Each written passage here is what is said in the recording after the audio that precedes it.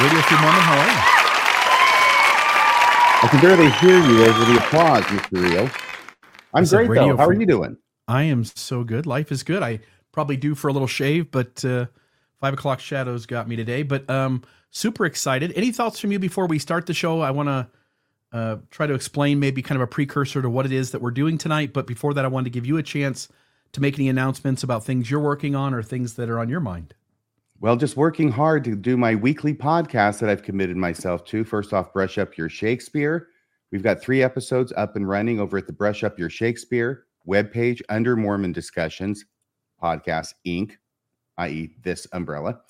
And also Mormon Sunday School, which I'm working hard on because that's a weekly too. I've got to keep up with the Come Follow Me manual. In fact, I have to keep up with it so well that I'm a week in advance of it. Yes. And folks, there is a YouTube channel for both of those. And in the long run, I think it's going to benefit RFM if folks watch the videos there and subscribe to both those channels there. If your priority, if the way you're comfortable is to listen to podcast audio, by all means, they'll be available to you. But I think your best bet to help us out and to help RFM specifically is to subscribe at the YouTube channels and to listen to his videos there. And I think it's always better to watch RFM rather than just to listen to him as he puts things up on the screen and makes often points much more clear with his graphics. So anything else? Well, thank you. Now, I know that you've been working hard on tonight's show, and I think that what you're dealing with, if you'll permit me, is this issue of, we all know of a variety of instances where the church has changed its teachings over time. It says one thing at one point, then it says another thing later on. Like it used to be said that you'll get your own planet when you're exalted. Now they're trying to say, no, you won't. That's not really true. Actually, they just say no. But that's a matter of teaching. And we've seen a lot of those, and that has its own set of problems. What we're talking about tonight, I believe, is something that's more specific and a little bit more difficult for the church to get around. And that is when a specific teaching is contained in the scriptures. So if you've got a specific teaching that's called a certain label in the scriptures, like celestial marriage or a new and everlasting covenant of marriage. Now, if that means one thing earlier on that it doesn't mean anymore, then what the church has to do is they either have to change the scriptures, which they're very reluctant to do. They're not going to go in and change the scriptures.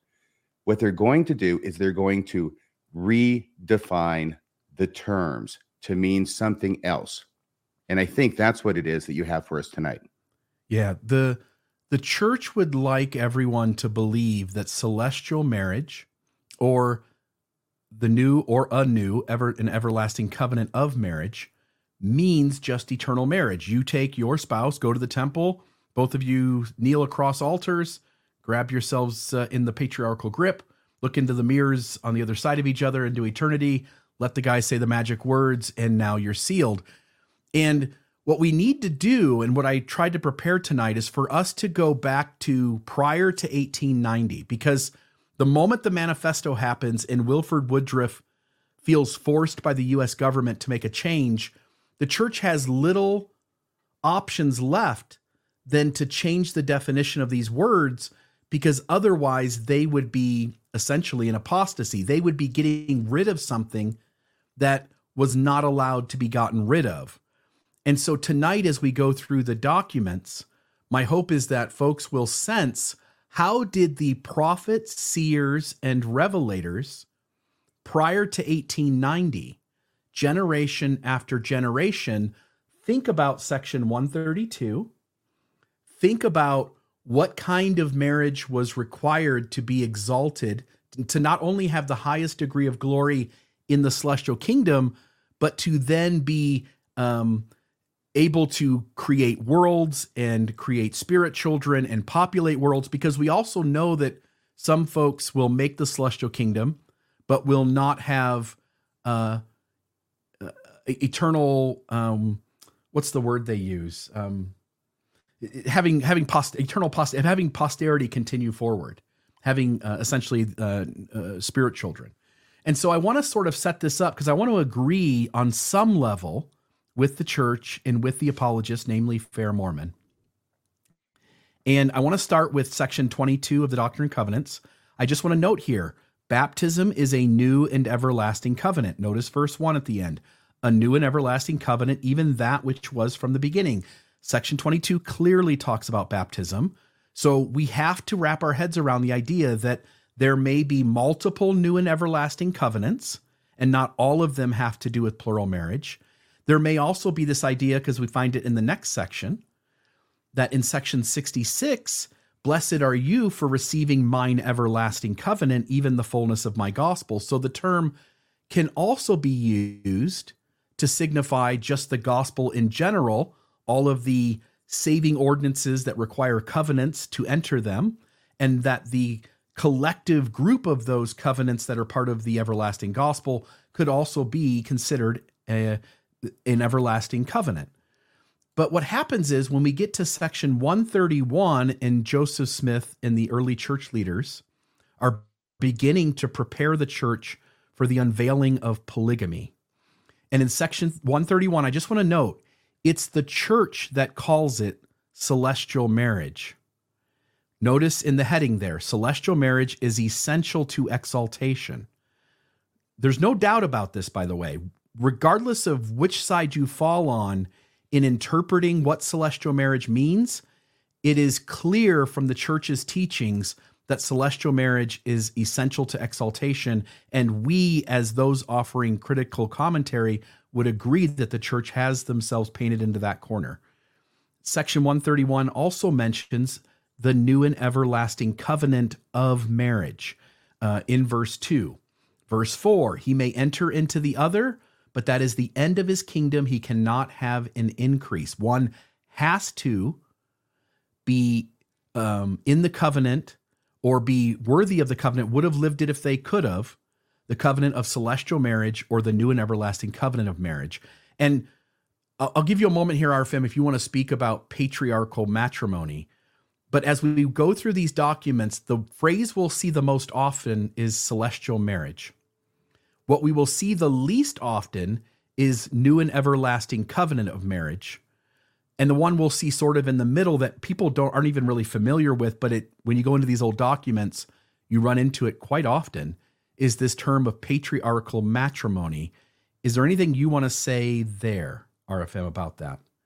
Well, let me just go ahead and note that section 131 was received, or at least given in teachings, by the prophet Joseph Smith in May of 1843, then written down, later canonized.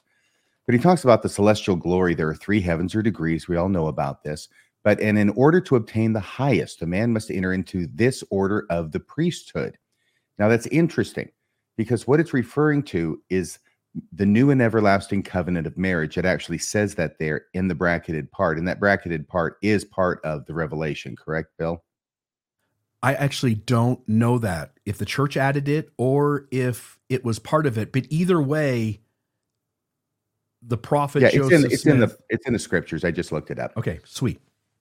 Yeah, it's there. And so all I'm saying is that the new and everlasting covenant of marriage is a special kind of marriage that must be entered into in order to obtain the highest, the fullness of glory in the celestial kingdom. And it is also referred to as entering into an order of the priesthood. There is an order of the priesthood that is associated with entering into this new and everlasting covenant of marriage. And that's all I have to say, really, about this particular passage. Yeah, and I think we'll revisit this maybe in a few weeks, where we talk about the orders of the priesthood. Often we think of just Aaronic or Melchizedek, but there's more to it than that, and we'll get into that maybe at a later time. Just to say really quickly, Joseph Smith talked about there being 3 priesthoods, and the third one that he talked about, or a third one that he talked about, was the patriarchal priesthood. And he talked about that, was it 1842 or so? Was that 43 as well? We're not going to get into this tonight, maybe another time. We're going to stick with the celestial and the new and everlasting covenant, because this opens another can of worms, and it gets increasingly more complex. Yeah. But this patriarchal priesthood appears to have a great deal of association with plural marriage, and that is what the parties are entering into. And perhaps both the men as well as the women are entering into this patriarchal order of the priesthood. And it probably should not be envisioned, and I say probably, should not be envisioned as Joseph Smith laying his hands on somebody and giving them the patriarchal priesthood. It appears that this priesthood was received by going through the temple rite. And so the men and the women receive the priesthood. Even the endowment today reflects the fact that the men as well as the women are receiving both the Aaronic and Melchizedek priesthoods. And those are symbolized by the robes that they receive, both the men and the women, and the changing of the garment from one shoulder to another, although I don't know that they do that anymore. And then interestingly, the very most sacred token or sign that is had in the temple, it would be the second token of the Melchizedek priesthood, or the second sign, has a certain name. It has two names, and the first one is called the patriarchal grip. Yeah. And that probably is named that for a specific reason. And the name of that sign is given, and I think everybody here who has a good memory and been through the temple as many times as I have can probably quote it verbatim. We won't do that here, but there are a number of clauses in that name, and the last one has to do with posterity and asking blessings from God upon your posterity through all generations of time, throughout all eternity. All right. So there are definite associations with plural marriage there. Yeah. But that's all I'm going to say for now. So I just made a note, top right, just a note that there are these three terms. They all seem to, as we go through the documents, I think will overwhelm people with agreement that these are synonymous with plural marriage.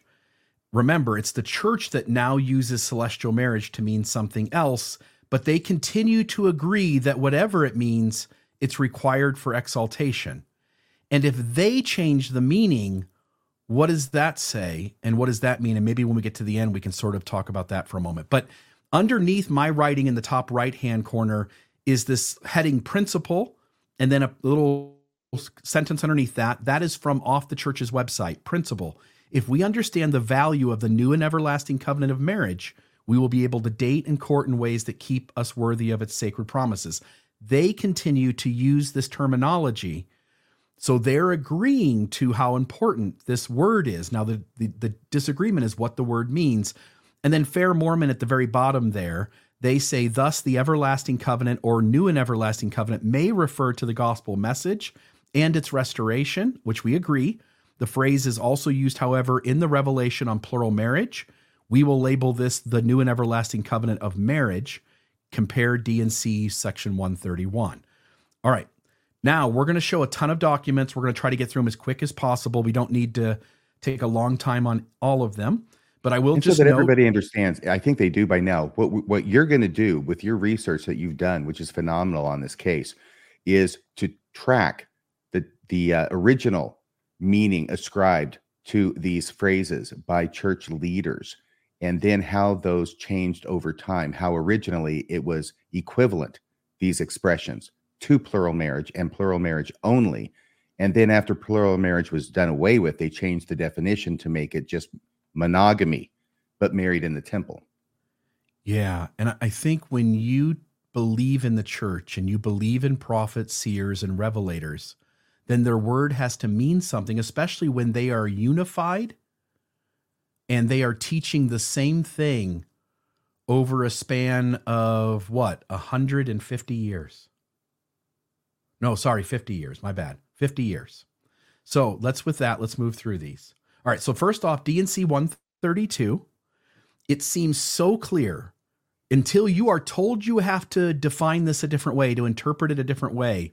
It seems so clear here that God is speaking through Joseph Smith, the prophet, about polygamy. He starts off the conversation saying, hey, we're going to talk about Moses, David, Solomon, my servants who had many wives and concubines. He goes, I am the Lord, and I will answer thee as touching this matter of polygamy. Prepare thy heart to receive and obey the instructions which I'm about to give. By the way, nobody has to be prepared to receive and obey eternal marriage. We all want to be married to the person we love forever. If you have to convince somebody to accept something, it means it's difficult to accept. The only thing that makes sense in verse 3 is that, again, he's talking about polygamy. Verse 4, for behold, I reveal unto you a new and everlasting covenant. and if ye abide not that covenant, then ye are damned, for no one can reject this covenant and be permitted into my glory. And then, as you pointed out before we started the show, verse 5 on through essentially the rest of the Revelation is Joseph Smith being told what are the rules of polygamy. What does he need to know about polygamy? What is the first wife's responsibility with polygamy? What happens if the first wife declines? What happens to others if they don't want to participate? Anything else you'd want to say about that? I know you have a lot to go over, but yeah, I'll just synopsize it by saying if you go through the section 132 and you get down to verse 34, and it just starts talking about how God commanded Abraham and Sarah gave Hagar to Abraham to wife. It's not talking about eternal marriage. Okay, it's talking about plural marriage. Now, it's supposed to last forever, but it's talking about plural marriage forever. Yeah. So that's given as the example. Was Abraham therefore under condemnation? Verily I say unto you, nay, for I, the Lord, commanded it. That's verse 35. It goes on. Abraham received concubines, verse 37, and they bore him children. It was accounted unto him for righteousness. Verse 38, David also received many wives and concubines. Verse 39, David's wives and concubines were given unto him of me by the hand of Nathan, my servant. And so he was also justified, he, David, in taking plural wives. Okay. Yeah. Then in verse 40, it says, I am the Lord thy God, and I gave unto thee my servant Joseph an appointment and restore all things. What things? The things he's just been talking about, the plurality of wives, the plural marriage. And then it goes on with other details about it. But that's all I'll say about that. Yeah. So now I tried to put these as much in chronological order as I could. There's a few instances where I didn't have a specific date for when something was entered. So for instance, here, Brigham Young, Journal of Discourses. This is volume 11, page 269. I've got it right here. And I'll just read this quote that if so, again, first of all, he's talking about polygamy. He says right in the beginning, we wish to obtain all that Father Abraham had attained. I wish here to say that the elders of Israel and to all the members of the church in the kingdom that is in the hearts of many, to them to wish that the doctrine of polygamy was not taught and practiced by us. And then further down, again, he's talking about polygamy. He says, it is the word of the Lord, and I wish to say to you and all the world that if you desire with all your hearts to obtain the blessings which Abraham obtained, you will be polygamist at least in your faith, or you will come short of enjoying the salvation and glory which Abraham has obtained. Again, further down, the only men who become gods, even the sons of God, are those who enter into polygamy. This quote is often used by the critics, and it's one of the quotes that Fair Mormon and other apologists like to utilize. Again, they're not going to show you the full scope of what we are going to show you tonight. It would be damning to them. So they will pick and choose, and they pick this one because then there's this earlier part of the quote that says that not everybody who lives polygamy will not be exalted. But it's very clear what it is teaching, and they don't really go to this step. But it is that maybe you won't get the chance to practice polygamy because if we're going to do polygamy, there's going to be there's going to be not enough women to go around. Again, even if the women are 60% to men being 40% in Utah or in Nauvoo for that matter. If the men keep taking 2, 3, 4, 5, 6 wives, and it only takes a small number of men to do that, there will not be enough women to marry the other men in the community. So there will be single men. What Brigham Young is teaching is that those men who don't have polygamy available to them, they need to at least be converted to it in their heart, that if there was an opportunity to live polygamy and they did because they have that sort of belief, then they would still be saved. All right. Celestial marriage. By the way, I will add to that, Bill. Please. Bill, that all he's doing is teaching section 132, and he's throwing in a dollop of King Benjamin's sermon where he admonishes the people to not let the beggar put up their petition in vain. And he says, if you don't have the money to give to the beggar, I would that you would say in your heart, if you could give, I would give. And if that is the true intent of your heart, and you're just too busted poor to give any money to a beggar, then that's satisfied as well. Yeah, there you go. Okay, so the next one here, this is a discourse by Elder Orson Pratt, delivered in Salt Lake City, August 29th, 1852. The Oh, and by the title here, way, from yes. Brigham Young, that was 1866. Okay, perfect. That was one of them I didn't have a date for. Notice Orson Pratt titles his discourse Celestial Marriage. Here's the heading. It is quite unexpected. I'm sorry, not the heading, but the very first sentence in his talk. It is quite unexpected to me, brethren and sisters, to be called upon to address you this forenoon, and still more so to address you upon the principle which has been named, namely a plurality of wives. It is rather new ground for me. That is, I have not been in the habit. He talks about how he hasn't been in the habit of speaking on this subject. In that talk, he says, now let us inquire what will become of those individuals who have this law taught unto them in plainness. If they reject it, a voice from the stand says, they will be damned. They'll be damned. Yep. I will tell you, they will be damned, saith the Lord Almighty, in the revelation he has given. Why? Because where much is given, much is required, where there is great knowledge unfolded for the exaltation, glory, and happiness of the sons and daughters of God. If they close up their hearts, if they reject the testimony of his word, and will not give heed to the principles he has ordained for their good, they are worthy of damnation, and the Lord has said they shall be damned. This was the word of the Lord to his servant Joseph the prophet himself. With all the knowledge and light he had, he must comply with it. Or, says the Lord unto him, you shall be damned, and the same is true in regard to those who reject these things. Orson Pratt, Can I make an observation here please. for just a second? And I'm sorry, but this does strike me as potentially important in another arena about whether Joseph Smith taught plural marriage. I know it seems to be an issue with some people nowadays as to whether he taught it.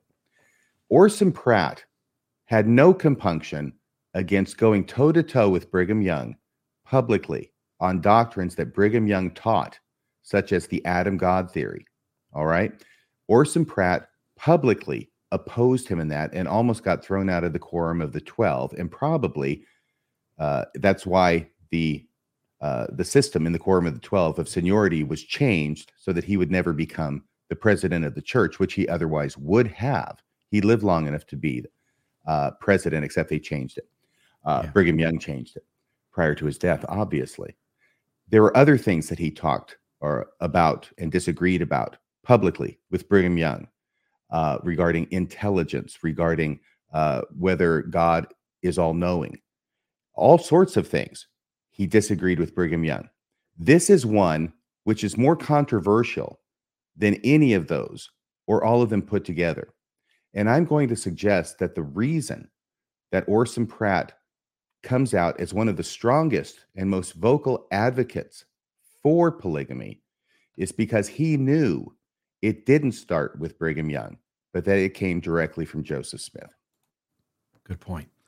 I think this quote is from the same talk. It's at least delivered on the same day. He says, but says the objector, we cannot see how this doctrine can be embraced as a matter of religion and faith. We can hardly conceive how it can be embraced only as a kind of domestic concern, something that pertains to domestic pleasures, in no way connected with religion. In reply, we will show you that it is incorporated as a part of our religion and necessary for our exaltation to the fullness of the Lord's glory in the eternal world. Would you like to know the reasons? Before we get through, we will endeavor to tell you why we consider it an essential doctrine to glory and exaltation to our fullness of happiness in the world to come. Again, the topic isn't eternal marriage. It's celestial marriage, but the entire talk is on plural marriage, the plurality of wives. Let me go back and he says, first off, he says it's necessary. Plural marriage is necessary for exaltation. And in case anybody doesn't get it, he says it in different words later where he says we consider it an essential doctrine to glory and exaltation. Yeah.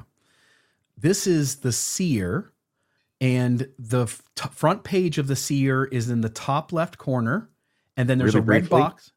Really briefly, the seer is, excuse me, Orson Pratt was sent over to the East Coast, and he was in charge of producing a newspaper, which he did in order to promulgate the teachings of the LDS Church. And that was called the seer. So he's in charge of it. He wrote most of the stuff for it. You see, here's the prospectus there in the upper left-hand corner. Down there, you can see Orson Pratt. And then you have part of it in red, which is, I think, made bigger, maybe here. Yep. But that's what the seer is. Sweet. So the very front page of this edition of the seer is the small image in the top left corner. There is a red box around a section there, and that is enlarged right to the right of it. So it says, the doctrine of celestial marriage or marriages for all eternity, as believed and practiced by the saints in Utah Territory, will be clearly explained. The views of the saints in regard to the ancient patriarchal order of matrimony or plurality of wives, as developed in the revelation given through Joseph Smith the seer, will be fully published. And then off to the right-hand bottom corner is the section where they go into great detail about the thing he just talked about on the cover, which is the article on celestial marriage, a revelation on the patriarchal order of matrimony or plurality of wives. Now, he's not giving you an option. It's not that he's talking about this or that. It's that he's telling you that both terms mean the same thing. They are synonymous with each other. That's the only way to really understand what's happening here. You would be stretching it to try to pick it apart and go, well, Orson doesn't know which one it is, and he's giving you the option of which one to pick. That doesn't make any sense. Again, the circled part on that is made bigger on the bottom left-hand side. Celestial marriage, a revelation on the patriarchal order of matrimony or plurality of wives, given to Joseph Smith the seer in Nauvoo, July 12, 1843. Orson is saying that this is section 132, that section 132 is the revelation on the plurality of wives. So there's that. If you could go back for just a second, Mm-hmm. I just want to underscore that what Orson Pratt writes in the prospectus, middle top, the doctrine of celestial marriage or marriage for all eternity. So it is marriage for all eternity, right? As believed and practiced by the saints in Utah Territory will be clearly explained. The views of the saints in regard to the ancient patriarchal order of matrimony or plurality of wives, as developed in a revelation given through Joseph Smith the seer, will be fully published. And indeed, he publishes the entirety of what we have in section 132 today. But the patriarchal order of matrimony is the plurality of wives. Yes. Yep.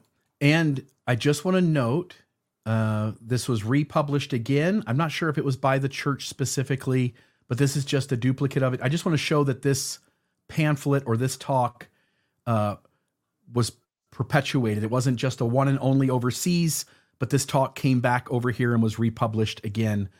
Celestial marriage, again, it says the same exact thing.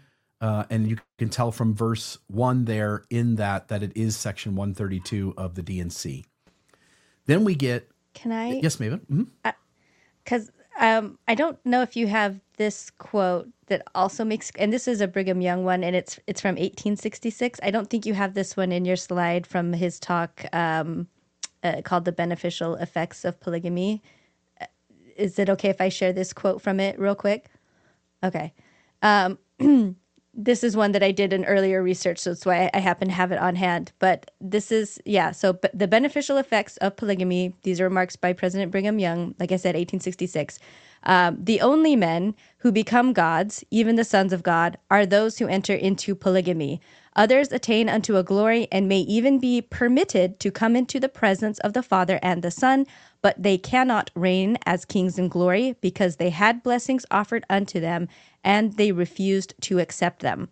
And actually, just before that, there was, it's a longer paragraph. I won't read the whole thing, but it is on the screen if you want to pause it and read it. The part that right before that was interesting to me is that it already seemed that there were members of the church who didn't want to practice polygamy. So this part of the quote says, basically that there are people who will say to themselves, like in their hearts, we have lucrative offices offered to us, and we will not therefore be polygamists, lest we should fail in obtaining some earthly honor, character, office, etc. The man that has that in his heart and will continue to persist in pursuing that policy, as in monogamy, will come short of dwelling in the presence of the Father, the Son. So I just thought it was interesting that the implication is selfishness and worldly attainment. That's why someone would want to be monogamous. There couldn't be anything, good in a man's heart who does not want to practice this. It's all just selfishness and vanity and the praise of the world. So, yeah, and once again, underscoring the fact that he's saying you cannot rule and reign in the celestial kingdom. You cannot be kings. Yep. You cannot have the fullness of glory unless you are a polygamist. Yep. So this debate was already still happening with Brigham Young. He very clearly spells it out right here. You are wrong if you think that. And Brigham dies, I think, in 1877. So he really is the guy in charge up until 13 years before the manifesto. I think that's an important point to keep in mind, too. All of these documents that are prior to 1877 or earlier, Brigham Young is the president of the church. So here is the Latter-day Saints millennial star. Again, look at the very first word above, not the red part, but way up above, polygamy. Saturday, March 12th, 1853. One certainly must be very ignorant of the sacred book to suppose for a moment that polygamy is not a scriptural doctrine, and the fact that it has been directly sanctioned of God under both the gospel and Mosaic dispensations proves that it is an eternal principle, an institution as perpetual as God, who has thus affixed his seal and sanction to it. Notice the underlined part. Whenever God forbids the practice of this institution among his people, which the LDS Church would say right now, it was because he was displeased with them for their abuse of it. God would be saying, Brigham Young and the church at this time is essentially saying, if at some point the church doesn't practice polygamy, it's because God is displeased with the church and their abuse of it. So there's that. Orson Pratt, the seer. I don't have a date for this one. If none but gods will be permitted to multiply immortal children, it follows that each god must have one or more wives. Again, if you're going to be a god, you have to be a polygamist. Although it does say one or more, so perhaps in this instance you could separate it and say at least one. Then you have, in 1869, you've got 3 discourses on the same day. Elder Orson Pratt, President George A. Smith, and Elder George Q. Cannon. They title this, the church, again, has this pamphlet, Discourses on Celestial Marriage. And then you have these 3 leaders in the church who give talks. And I thought, by the way, we could have just spent tonight going through these 3 talks and it would have been sufficient to make the point. Elder Orson Pratt, again, you can see right there in the first red mark, he's talking about celestial marriage. Let us inquire whether it is lawful and right, according to the Constitution of our country, to examine and practice this Bible doctrine. Again, he mentions celestial marriage. They claim is strictly a Bible doctrine and part of the revealed religion of the Almighty. He mentions celestial marriage again in the same breath as he's talking about a polygamic people. And then at the bottom, reestablishment of the Bible religion and the celestial or patriarchal order of marriage. The entire talk is on polygamy. There's not any part of this talk that separates itself and says we're only talking about eternal marriage here. The entire talk is about plural marriage, and it takes up about 10 pages. In the source notes for this episode, as soon as it finishes, I will put all of the sources that I used for the documentation into the YouTube description of the episode, the synopsis, and you'll have access to go through all of these. The next one, George Albert Smith. I think it's Albert. I know that's the later leader who becomes the president of the church, who I think that is. They said the doctrine of plural marriage, plurality of wives. Again, the opposers of celestial marriage. Nobody's opposed to eternal marriage. Nobody's going after the church saying, no, damn you. You can't take 2 people into the temple and seal each other for time and all eternity. Nobody has a problem with that. Nobody cares. What everybody is up in arms about is plural marriage. And so the opposers of celestial marriage sometimes quote the passage, 7th chapter of Romans, 2nd and 3rd verses, to show that a plurality of wives is wrong. That is crystal clear that Boom, celestial yeah. marriage is speaking of plurality of wives. Talks about a plurality of husbands is wrong. Then up in the right-hand side, polygamous, plural marriage, patriarchal marriage again, patriarchal marriage again, patriarchal marriage again, in the same breath as plurality of wives. Last paragraph is celestial marriage. Folks, anybody who has any questions that I'm selectively picking paragraphs to make a point, but I'm being deceptive, please go back to the original documentation. Each one of these talks goes about 10 pages in, I think, a 28-page pamphlet. And there is no doubt that every single talk is definitively focused on plural marriage. The last one is Elder, please. I'll just throw in that George A. Smith, I may have misunderstood you. He's not George Albert Smith. Okay. He's probably the father of George Albert Smith. And George A. Smith may be to George Albert Smith as Joseph F. Smith is to Joseph Fielding Smith. There's a couplet. Okay, thank you. And so there's that. And then the third one in this is Elder George Q. Cannon. Again, patriarchal or celestial marriage, patriarchal marriage, patriarchal marriage. Again, if you go back and read the talk, it is entirely focused on plurality of wives. I think that we've established that patriarchal marriage is synonymous with plural marriage. Yes. And celestial marriage being equated with patriarchal, they're just different terms for the same thing, at least before 1890. Yeah. Wilford Woodruff, in his journal dated 12th of February, 1870. RFM, do you want to read this one? I attended the school of the prophets. Brother John Holman made a long speech upon the subject of polygamy. He contended that no person could have a celestial glory unless he had a plurality of wives. Speeches were made by L. E. Harrington, O. Pratt, Erastus Snow, D. Evans, J. F. Smith, Lorenzo Young. President Young said, "There would be men saved in the celestial kingdom of God with one wife, with many wives, and with no wife at all." Yeah, this and of is course, another. There, they just won't be able to be kings. They won't have the fullness of the exaltation. At least the Brigham Young's being consistent. Correct. This is another quote that the apologists bring up because they go, well, clearly President Young didn't think everybody had to be a polygamist. But we already have the church on record saying that people can make the celestial kingdom without polygamy. As you point out, they can't be kings. It also, again, leaves room for the lost boys of early Mormonism who couldn't find a wife because the other men had already taken all of the women. And hence you needed to have some room in your theology for the men who were going to be left with no one to marry, to make room that if they still believed in their heart that they would do it if given the chance, that they could be saved in the celestial kingdom. These quotes isolated on their own don't do what the apologists use them. That's what they do. They isolate them and say, hey, here's this quote. Here's what it means. I'm asking that folks take it in light of all the other things that are being consistently said prior to 1890.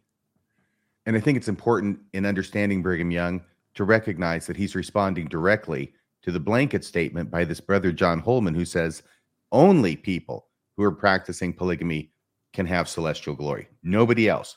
And Brigham Young is responding to that by saying, no, that's not true, because there will be people in the celestial kingdom, right, who have many wives, one wife, or no wife at all. So he's responding to that blanket statement, which he's saying is an error. And so it's quite consistent with what Brigham Young said before, including the fact that only those who enter into polygamy and have plural wives will be able to rule and reign in the celestial kingdom.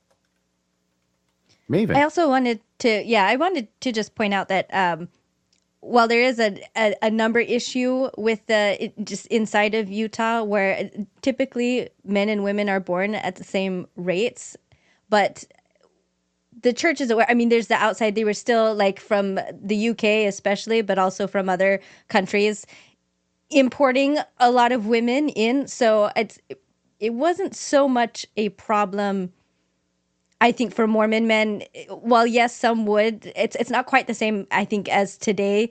That the more insular and a lot more closed communities like the FLDS have a problem with the Lost Boys and whatnot, because I think that at this time in the state's history, it wasn't nearly as closed off. There were people still coming in, and they had zero respect for a regular marriage performed, for non-Mormons. And so, I mean, as we see, I think, isn't that was the undoing of Parley P. Pratt, I think, was helping himself to a married woman. And I think it was Parley P. Pratt whose husband, or, the woman he helped himself to, her husband was quite upset with him over it and had his revenge. So anyway, I just wanted to point that out. It wasn't quite as closed.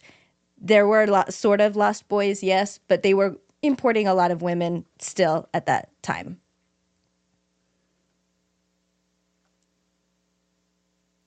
Maven, you triggered a thought. Okay, because you talked about the regular marriages, the civil marriages, the Latter-day Saints didn't care. They didn't ascribe a lot of weight to, right? Right. Is that, if that's correct, okay, and I'm assuming for purpose of this that it is, I think it is that not a direct parallel to calling baptism in that earlier revelation that Bill put up a new and everlasting covenant? Because that is the revelation that describes why it is that even though people have been baptized before, they still have to be baptized into the church. They have to be baptized again, because the other baptisms aren't part of the new and everlasting covenant. You have to be baptized by the correct authority for it to take, for it to work, for it to wash away your sins. And that would seem to be a direct analog to the new and everlasting covenant of marriage, that unless it's entered into by the proper priesthood authority, then it really doesn't count. And you're not really married at all, any more than you're really baptized if you're baptized by a different church. Right. And there were some presidents of the church that had themselves sealed posthumously to women who were married. Martha Brotherton, we know, is one that rejected Brigham Young. I do believe she married outside of the church, but posthumously he had her sealed to him. And also Wilford Woodruff in his birthday sealings that ranged anywhere from women who, or, females who died from infancy. Later on, there were some of them that were also married women in this life. But, if Wilford Woodruff or Brigham Young wants them after they're gone, assigned to them, they just did it. Bill Reel speaking now about Wilford Woodruff and his journal entry dated February 12th, 1870.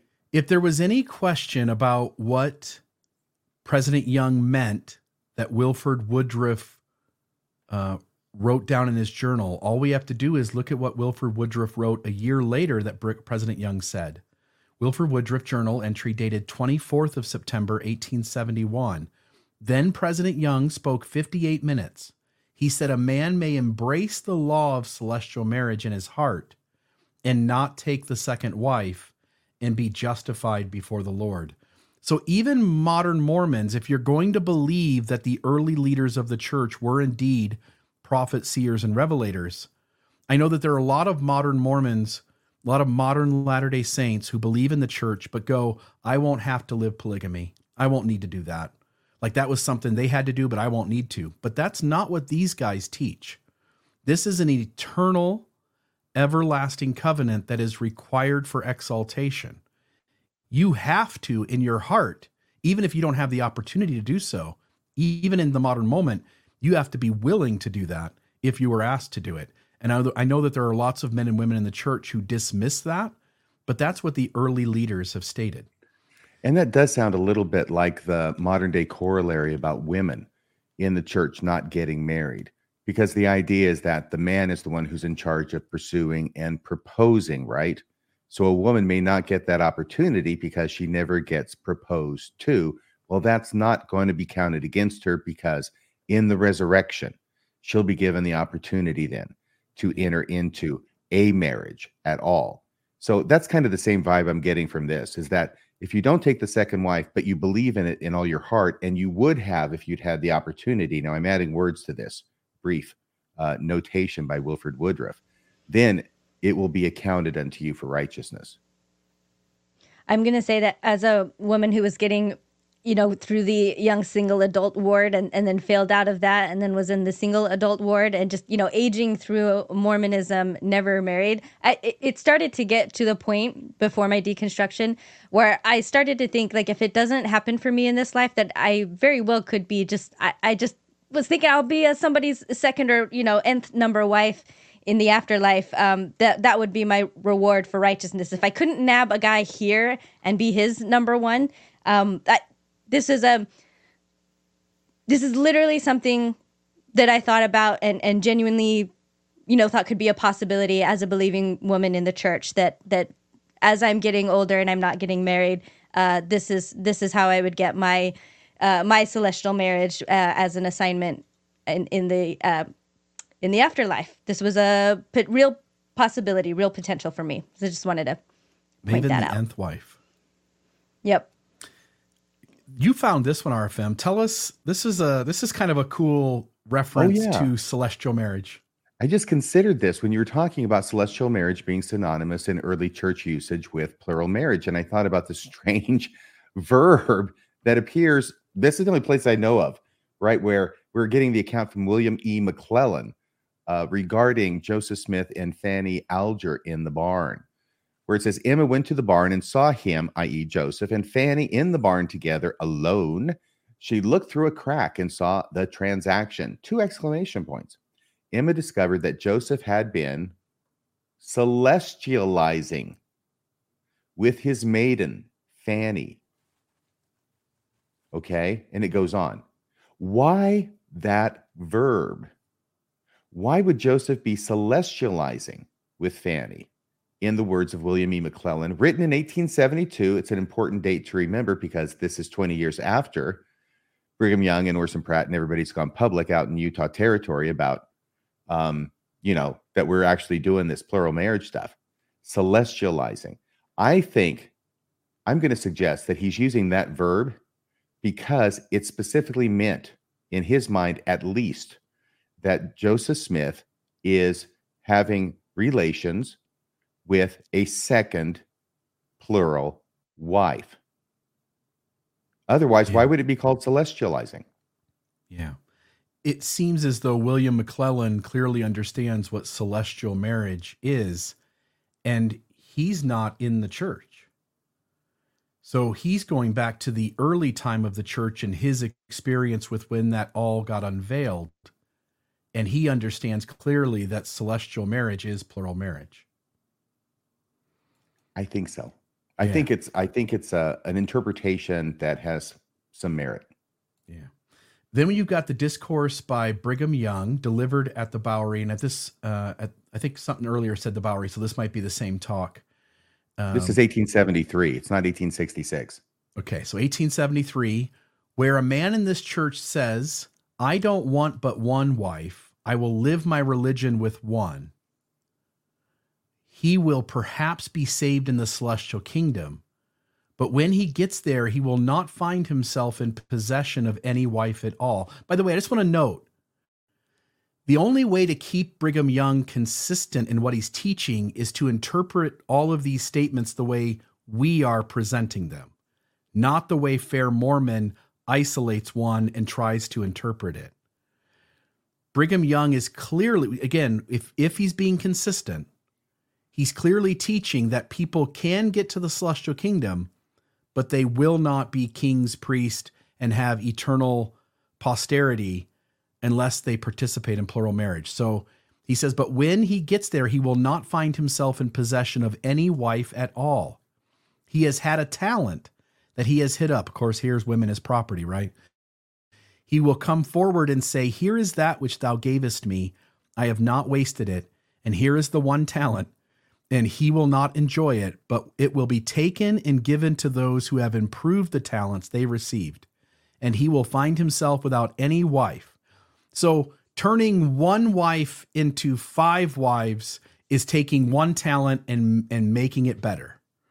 And he will find himself without any wife, and he will remain single forever and ever. But if the woman is determined not to enter into plural marriage, that woman, when she comes forth, will have the privilege of living in single blessedness through all eternity. And then he goes on. But again, Brigham is pretty clear here about this doctrine being necessary. Wait, what? Did I understand that right? So if a man was not worthy in his heart, but his wife was, she could live and like blessed singlehood? I did not know about this loophole, is what I'm saying. Am I understanding that right? Well, it's if a woman is determined not to enter into plural marriage. Oh, okay. So Then it's not the she man, will- it's the woman. She can supposedly be single. Yeah, I No, kind of I think thought because it was saying that the man, the whole talent thing, he will lose and he will not have a wife. But the wife that he had, she's the one that's going to be single. Isn't that what it's saying? I think Help me both out, of Bill. them. Yeah, I so think both of he's the applying it man, both ways. yeah, the man will be without a wife, and the woman will be in single blessedness through all eternity. If both the man and the woman don't want to live polygamy, their eternal progress is halted. They can make it to the celestial Okay. kingdom, but the woman will be in single blessedness. They don't and get the to man be will have no married wife. anymore. Yeah. Okay. Okay. Neither one. Got it. Thanks for clearing that up. Then we've got a discourse by Elder Joseph F. Smith, July 7th, 1878. RFM, this is one I think I do want to read all of. Do you want to read these? Sure, I'd be happy to.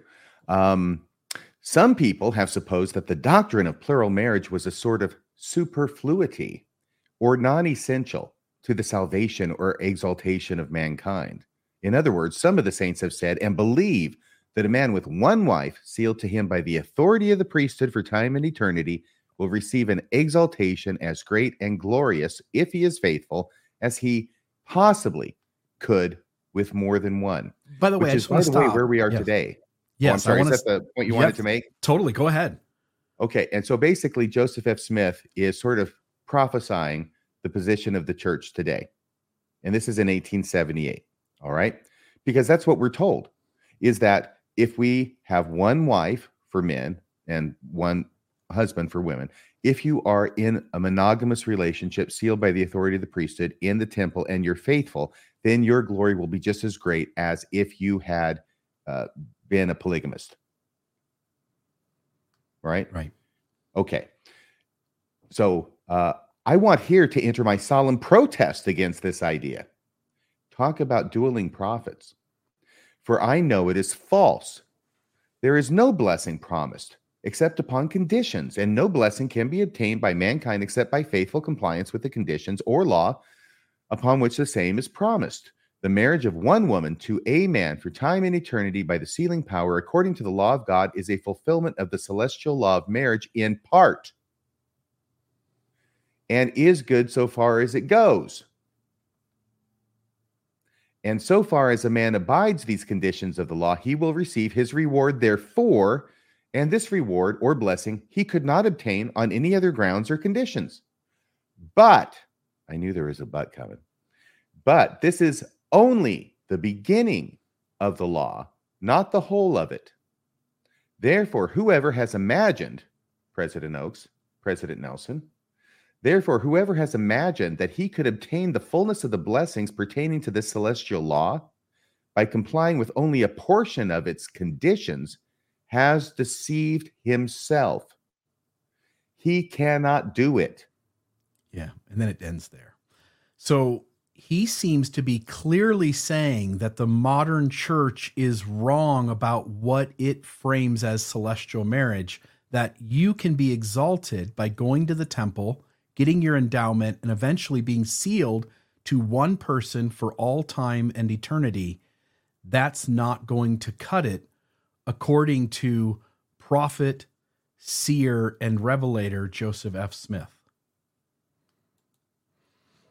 This is Revelation of June 25th and 26th, 1882.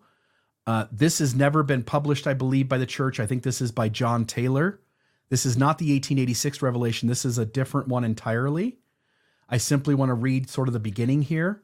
Revelation given through John Taylor to answer to a question on celestial marriage. This principle is not for the nations of the world, but only for the elect. Again, the elect, those who get exalted and become kings, priests, who have an eternal increase. Those who have this law revealed to them and don't obey it are damned. Any covenants or contracts not sealed by the Holy Spirit of promise are of no force or efficacy after the resurrection. It is contrary to the Constitution to prohibit the living of celestial marriage in this country. And he goes on about celestial marriage, celestial marriage, celestial marriage, celestial marriage. And by the way, there was absolutely no constitutional issue that the church had with the federal government over monogamous marriages in the temple. All right? Celestial marriage here can only mean plural marriage, the way that John Taylor is describing it in this revelation. Yeah, and the reason it's called celestial marriage, look over at number 18. This law is a celestial law and pertains to a celestial kingdom. It's called celestial marriage because it's the only form of marriage that gets you to the highest form of exaltation that you can attain. That's why it's called celestial marriage. Yeah, and as you point out, the government has zero problem with eternal sealings.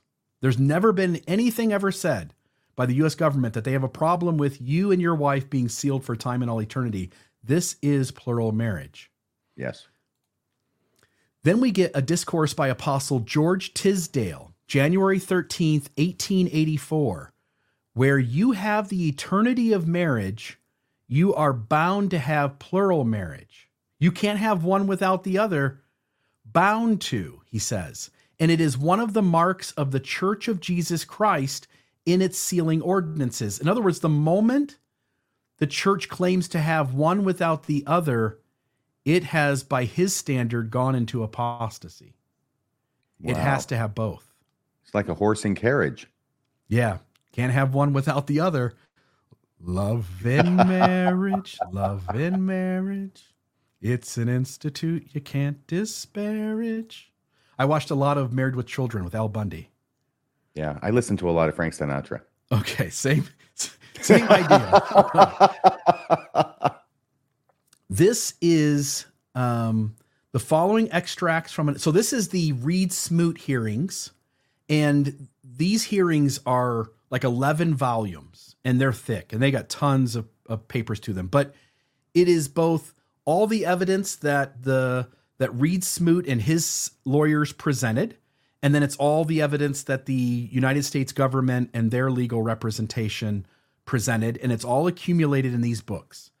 And so it looks like this is from a first presidency statement, October 6, 1885, 5 years before the manifesto was issued. Correct. So this is a first presidency letter to the officers and members of the church dated October 6, 1885, correct? And this can be found in the volumes of the Reed Smoot evidence. So it goes on there, starts off, but it says, we did not reveal celestial marriage. Again, the whole Reed Smoot crux, and that's not the only thing they're going after with him, but one of the main cruxes that they're going after is that the church is still practicing polygamy secretly, and hence Reed Smoot, who's not a polygamist, should not be allowed to take his seat as a representative for the country, as a politician who gets elected. And so I think he's a senator, is he not? I believe so. Yep. So it says, we did not reveal celestial marriage. We cannot withdraw or renounce it. God revealed it, and he has promised to maintain it and to bless those who obey it. Celestial marriage is plural marriage. We can't take it away, and God's already told us he's not going to either. Yeah, that's one of those many promises that God didn't quite get around to fulfilling. Yes. Yep. Because he didn't maintain it. 5 years later, they're saying, okay, we give up. Yeah. There's this really cool moment. We've talked about this before on the show. There's the 1886 revelation by John Taylor, where this never makes its way into LDS canon. But when John Taylor dies, his son, John W. Taylor, finds it on his desk. You can go read the disciplinary court for John W. Taylor, who is brought before the leaders of the church and tried for apostasy, for continuing polygamy. John W. Taylor, John Taylor's son, pulls this out of his back pocket, lays it on the desk. Other members of the disciplinary court acknowledge that they already knew that this revelation existed. So it's not really disputed as being fraudulent. Fair Mormon on their website acknowledges that this almost certainly is authentic. It's in the handwriting of John Taylor, president of the church. And John Taylor here in this revelation claims that he is visited by Jesus Christ. Again, this is right in the midst of the U.S. government pressing hard against the church because of plural marriage. He's on the lam. He's on the run from the federal officers because they're after him to arrest him and throw him in prison for violating the law. Yes. And so are others, by the way, including George Q. Cannon, who were reading several quotes from along the way, both behind us and in front of us in this episode. Yeah, he got caught. Yep. John Taylor in 1886 says, my son, this is the revelation he claims he received. This is the revelation that the Woolies use to try to justify their continued polygamy. And it's what the FLDS and other polygamous sects of Mormonism, this is what they use, this revelation and what the Woolies said happened that night, that go hand in hand, to justify their continued practice of the principle and not to accept the LDS's churches say so. Because John Taylor in 1886 says he's visited by Jesus Christ, and Christ says, my son John, you have asked me concerning the new and everlasting covenant, how far it is binding upon my people. Again, eternal marriage doesn't have anybody concerned. This is plural marriage. And Jesus Christ himself refers to plural marriage as the new and everlasting covenant. And then basically, if you read the rest of that, you can push pause on your screen and read it all. Jesus Christ tells John Taylor, sorry about your luck. I know the U.S. government is on your tail, but there's nothing I can do about it. This is an eternal covenant. It stays forever. Notice the very bottom. I have not revoked this law, nor will I, for it is everlasting. And those who will enter into my glory must obey the conditions thereof. Even so, amen. If the LDS Church is right, and 4 years later, God goes ahead and tells Wilford Woodruff he can end polygamy, then that act made Jesus Christ himself a liar. Which is one of the reasons I think why Wilford Woodruff was very careful to not say that God or Jesus had told him to end polygamy. Yeah. But they ended it anyway. Hey, can I bring up something else? It's an interesting prophecy that Brigham Young has in that same 1866 discourse about polygamy, which ends up not being fulfilled. Once again, this is 1866. So this is 14 years, 24 years before 1890, right? But here's what he says. I heard the revelation. This is in the same talk. I heard the revelation on polygamy, and I believed it with all my heart, and I know it is from God. I know that he revealed it from heaven. I know that it is true and understand the bearings of it and why it is. Do you think that we shall ever be admitted as a state into the union without denying the principle of polygamy? If we are not admitted until then, i.e. until we deny it, we shall never be admitted. Because we shall never deny it. Right. Yep. The LDS Church has pulled the wool. If you're a believer in the church, the LDS Church has pulled the wool over your eyes.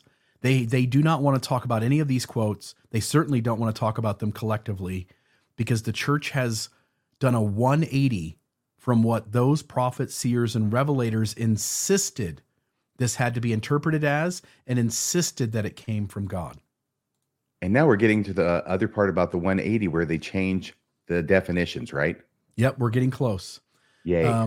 So this is the Reed Smoot hearing documentation church letter to the President of the United States. This is what the church wrote to the President of the United States at the time that the Reed Smoot hearing is about to take place.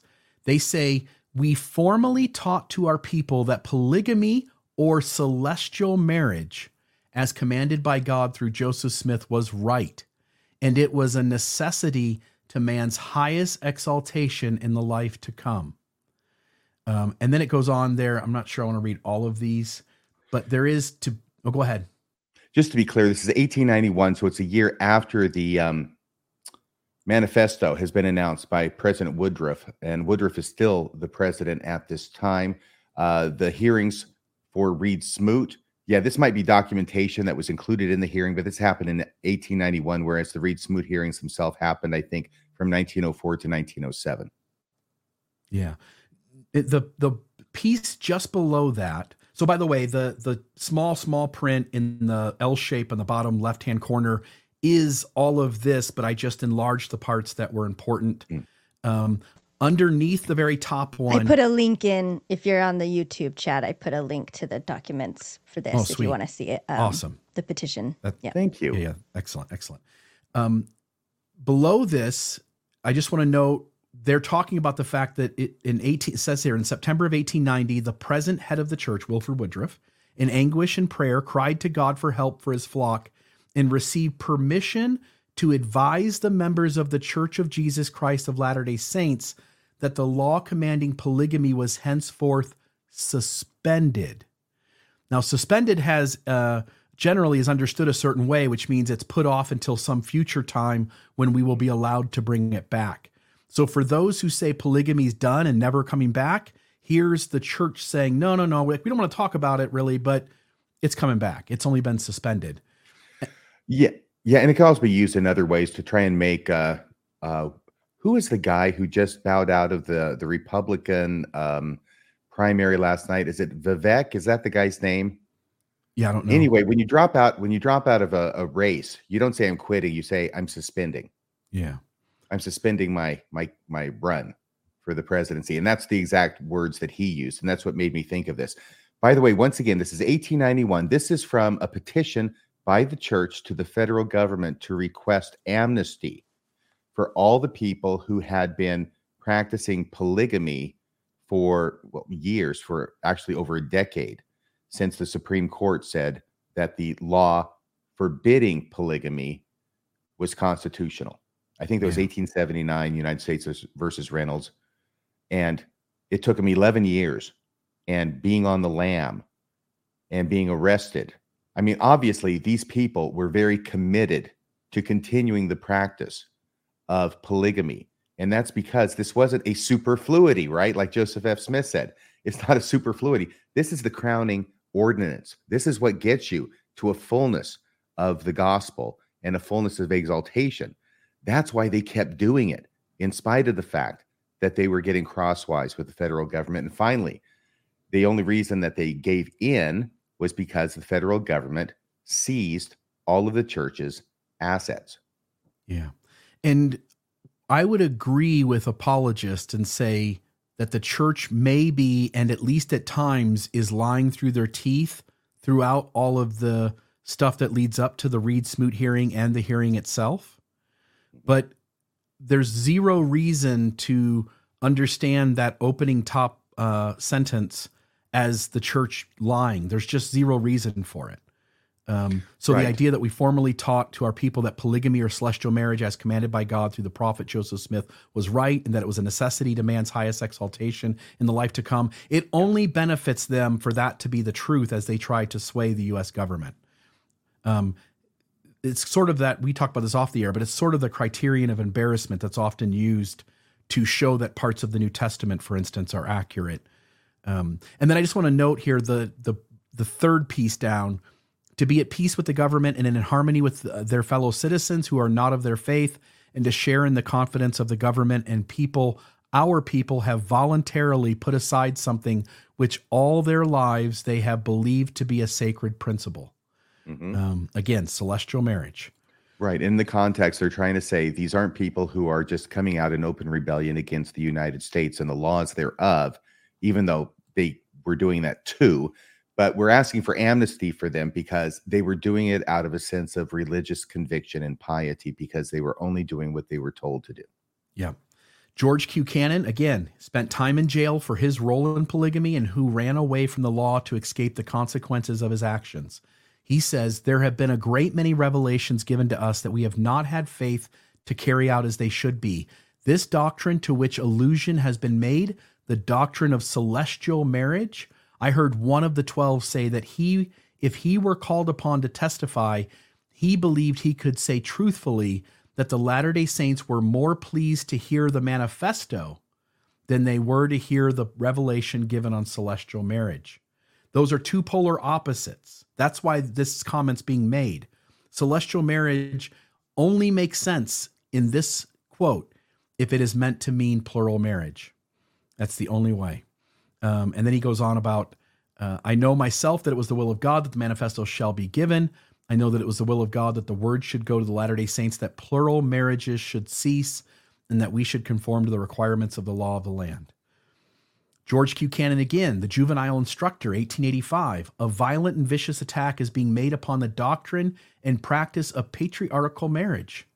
To comply with the request of our enemies, aka giving up polygamy, would be to give up all hope of ever entering into the glory of God, the Father, and Jesus Christ the Son, so intimately interwoven in this precious doctrine of polygamy, with the exaltation of men and women in the great hereafter, that it cannot be given up without giving up at the same time all hope of immortal glory. Reducing plural marriage as celestial marriage to eternal marriage only that does not involve plural marriage has George Q. Cannon saying that this would be like giving up hope without, let me say it again. It would be like, it couldn't be given up without giving up at the same time all hope of immortal glory. This has to stay. This is part of the gospel. This is part and parcel with the Church of Jesus Christ of Latter-day Saints, and we can't abandon it. Lorenzo Snow, do you want to read this one, RFM? Sure. He knew, let's see, biography and family record of Lorenzo Snow. Oh, the author is Eliza Snow. He knew the voice of God. He knew the commandment of the Almighty to him was to go forward, to set the example and establish celestial plural marriage. He knew that he had not only his own prejudices and prepossessions to combat and to overcome, but those of the whole Christian world. But God had given the commandment. Nevertheless, it is correct that celestial marriage was often used to refer to plural marriage. You have it. Because then you can talk about this publicly, and only the people who are on the inside and know what the real definition is, know what you're talking about. And everybody else just thinks you're talking about, just getting married to one woman in the temple. Yeah. Yep. This is the Deseret News Church Section, 17 June 1933, signed by President Heber J. Grant. You want to talk about this one, RFM? This is the third manifesto. First one, 1890, second one, 1904, I believe it was, and the third one, 1933. And this third manifesto, sometimes called, is a first presidency statement, June 17th, 1933, signed by Heber J. Grant, President, Anthony W. Ivins, first counselor, and J. Reuben Clark, second counselor, and widely reputed to have been the author of this statement. It is basically a legal brief as to why it is that the church was correct in getting rid of polygamy. Now, this is 43 years later, after the first manifesto, and they are still having trouble with members of the church practicing polygamy. You know why? Because it wasn't a superfluity. Because these people remember that it was taught to be essential to exaltation and celestial glory. They remembered this stuff. And so they continue to practice it. They're on the down low because after the second manifesto, excommunication was going to be imposed on those who practice it. Now they're trying to do it secretly, even for members of the church. So they are sending out to the different stake presidents to root these people out. And if someone is not just getting married plurally or performing these plural marriages, but even encouraging it, then they should be excommunicated as well. And it is in this document, and it's toward the end. It's multi-pages. I've read the whole thing through because I knew this was there. At least I'd heard it was there, and I wanted to find it myself, and I did. This is where J. Reuben Clark pulls the old switcheroo.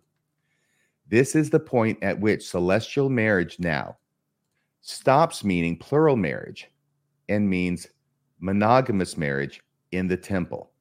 And this is the paragraph. It doesn't follow from anything above. It doesn't lead into anything else. It's like it was just sort of pasted in there because he wanted to make this point. Celestial marriage, that is marriage for time and eternity. So now he has defined it exclusively as marriage for time and eternity, not plural marriage. Okay, but celestial marriage and polygamous or plural marriage are not synonymous terms. Monogamous marriages for time and eternity, solemnized in our temples in accordance with the word of the Lord and the laws of the church, are celestial marriages. Here's where the big redefinition takes place and is cemented in a first presidency statement. So now celestial marriages are not polygamous marriages anymore. Celestial marriages are temple marriages between one man and one woman.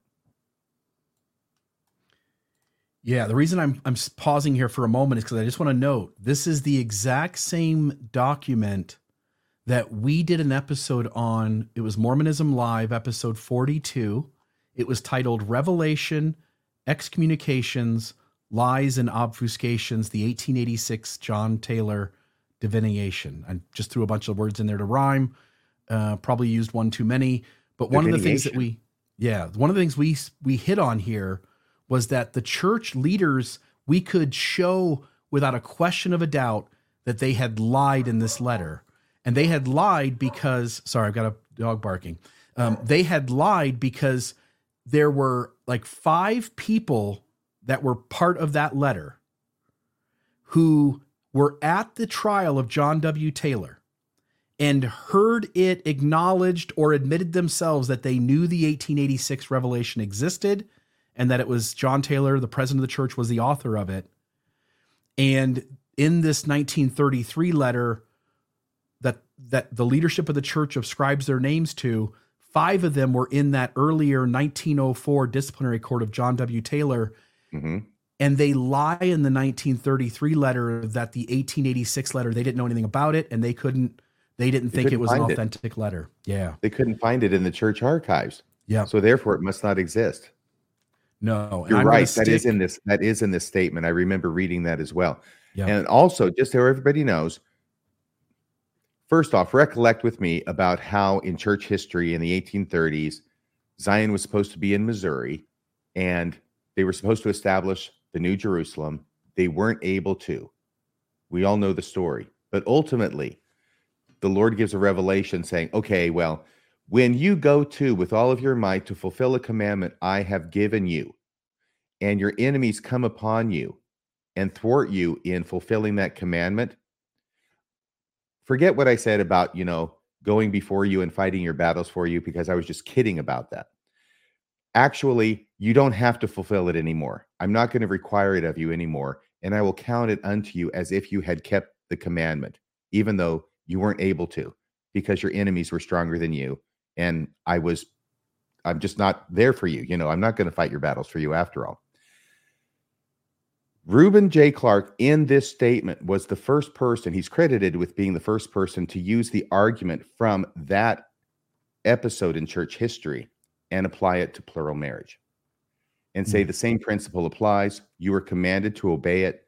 You went to and you tried everything you could to obey it. You were thwarted in doing it by the government, and therefore you don't have to obey it anymore. Yeah. The question, though, is why then doesn't the LDS Church just come clean and say, hey, you guys are right. We were commanded to do this. We did teach it as being everlasting, essential to exaltation. But here's our reasons for why this had to be pulled off. But that's not what they did. They changed the definition of celestial marriage. They changed the definition of the new and everlasting covenant of marriage. And then back to that 1933 letter that we've got up on the screen, it was Heber J. Grant, A.W. Ivins, George Albert Smith, David O. McKay, and Joseph Fielding Smith. All of them had a hand in the 1933 letter. All 5 of them were at the 1911 trial of John W. Taylor. Those 5 men having a piece of that 1933 letter from the first presidency, because they report about Joseph Fielding Smith helping them out with the history behind it, examining things. So he's not part of the first presidency, but he is involved in helping them research the data for the letter. Here's what they say. As to this pretended revelation, talking about the 1886 revelation, it should be said that the archives of the church contain no such revelation. The archives contain no record of any such revelation, nor any evidence justifying a belief that any such revelation was ever given. Those 5 men knew for sure, because they were at the trial of John W. Taylor, that revelation did exist, and it was written under the hand of President John Taylor. I think it's a they're big fudging deal. things. Can you What's imagine that? going to Joseph? They're fudging things at Yeah. this point. Can you imagine going to Joseph Fielding Smith and having him tell you, well, this document isn't in the archives, and you're saying, oh, okay, well, then I guess it never existed Yeah. because it's in his safe. Yeah. This is Joseph Fielding Smith. He's the guy who cuts things out and hides them in his safe. Yeah. Why does the church need to lie about how this was taught, what it meant, why it was given up? Why can't the LDS Church and its leaders just be entirely honest and transparent about what's going on here? Why did they have to lie in 1933? Why did they have to redefine celestial marriage? Why did they have to redefine a new and everlasting covenant of marriage? Why do they have to distance themselves from acknowledging what the early leaders of the church taught? Well, it's a rhetorical question, right? Because the answer is obvious, isn't it? Yeah, because you have to cover up the fact that you're not doing things the way all of the guys before you said it had to be done. Right. And now you have a defective product. What you have is a product that does not give the fullness of exaltation and glory and immortality in the celestial kingdom, according to all the teachings of the prior leaders of the church. Yeah. So here is the church's website. This was a talk from 2015, and you'll see this topic pop up every once in a while because the church feels a need to continually reestablish what the new and everlasting covenant is so that none of us get confused as we research the deep annals of history. This says here, the church affirms that monogamy is God's standard for marriage, except when he authorizes or commands otherwise through his prophet. The church does not teach that participation in plural marriage is necessary for exaltation. That's carefully worded because they're speaking about the church in the modern moment. But the problem is that prophets, seers, and revelators, generation after generation from 1843 until 1890, absolutely taught that plural marriage was essential for exaltation. Yes. And once again, I think we've made it clear, not celestial kingdom, but the highest level in the celestial kingdom.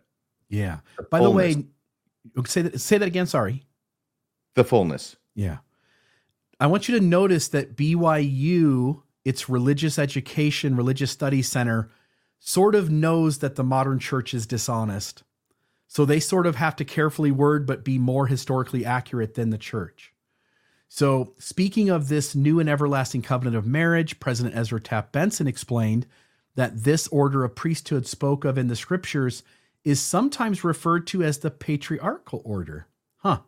Because listen to his explanation. Because it came down from father to son. But this order is otherwise described in modern revelation as an order of family government where a man and woman enter a covenant with God just as Adam and Eve to be sealed for eternity.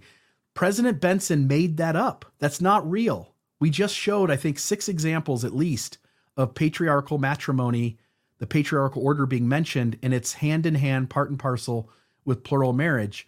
And Ezra Taft Benson goes, oh, no, it's called patriarchal because, let's see, the word patriarch, it's given from father to son. Right. And I think there's an element of truth to that, but it's not in place of. It's in addition to. I mean, the first 10 guys, in Genesis, right? The patriarchs from Adam to Noah, that was a patriarchal priesthood in that it was handed from father to son. So that is true, but it doesn't undo everything else. And it doesn't change the fact that the patriarchal priesthood also refers to plural marriage. And notice the big sentence or the big caps there, I'm inserting but how modern church defines celestial marriage. Celestial marriage is essential to exaltation in the highest heaven. In the celestial glory, there are 3 heavens or degrees.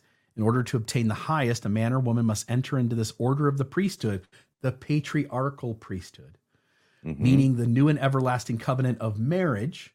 And if he does not, he cannot marriage. obtain it. He may not enter into the other, but that is the end of his kingdom, and he cannot have increase. So at a minimum, what I've understood from tonight's episode is that section 131, if you can throw it back up on the screen, all of a sudden now has new and much deeper meaning, which is celestial marriage, which is plural marriage. Celestial marriage is essential. You wanted 131, you said? No, I just wanted the one that you were on. Oh, I got you. My bad. I should have done that. Let me go back here. That celestial marriage from section 131. Yeah. Next. No, right there. Celestial marriage, which is eternal, which is plural marriage, is essential to exaltation in the highest heaven. That's the head note from D&C 131. In the celestial glory, there are 3 heavens or degrees. And in order to obtain the highest, a man or a woman must enter into this order, the priesthood, the patriarchal priesthood, meaning the new and everlasting covenant of marriage, both of which are synonyms for plural marriage. And if he does not, he cannot obtain it. What? The highest degree of glory. He may enter into the other, a lesser degree, but that is the end of his kingdom. He cannot have an increase. This seems to be exactly what Brigham Young was teaching. Yeah. The church has taken something, and because it was forced to get rid of it, and it had promised for 50 years it would never get rid of it, its only choice was to redefine words. Right. Yeah. All right. I just want to note here that this is just kind of a side thing. Greg Trimble is an active, believing Latter-day Saint. If you read that there, according to Trimble, he believes that plural marriage is not a celestial law and it's not required in the celestial kingdom, but he gives a different reason because he knows what the history says. Because many members of the church confuse plural marriage with the new and everlasting covenant, they believe they will need to live it in order to obtain the highest degree of glory in the celestial kingdom. According to Trimble, yep, it's not true. He reaffirms plural marriage as one of those exceptional commandments given to men and women at various times for specific purposes. He like claims, thou shalt not kill. Yep. He claims this early confusion over the doctrine of eternal marriage caused a lot of strange things to be done in ignorance. It wasn't until many years later with Wilford Woodruff in which the sealing ordinances would be fleshed out and their understanding corrected. In other words, he's saying the early leaders got it wrong. Joseph Smith screwed it up. He's ignorant. He doesn't understand what's going on.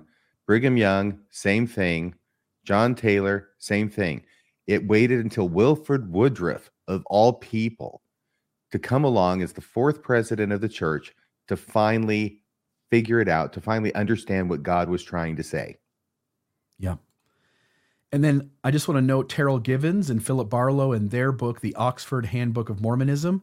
19th century Mormons believed plural marriage was the highest form of marriage, meriting the greatest glory among those exalted. Again, you in a different platform, you called Terrell Givens a weasel. I agree with you, by the way, but I just want to note here that I also trust Terrell when push comes to shove. He will not be blatantly untrue. He'll carefully word things. He'll mix stuff up, but he is acknowledging here that 19th century Mormons absolutely believed that plural marriage was required for exaltation. So he's an editor of articles, I expect, that were submitted by various individuals. So he probably didn't write this, but as an editor, he allowed it to stand. Yeah, because I'm guessing, by the way, I haven't actually read the Oxford Handbook of Mormonism, but it says edited by Terrell Givens and Philip Barlow. So that's why I'm expecting Terrell Givens didn't write it. He edited it along with Philip. But him and Philip would both agree this is true. Well, I don't really care what Terrell Givens agrees. I'm a little more interested in what Philip Barlow thinks than Terrell Givens, because I think Philip Barlow thinks more and more deeply than Terrell. But this statement is unequivocally true, as you have demonstrated tonight. Yeah. And then talk to us about this here. It's all about definitions. If you can define the words, if you have the power to define the words, then you are the master of any discussion. That is the supreme power. That is the great superpower in any argument. Before we get to this, Maven, did you want to say something?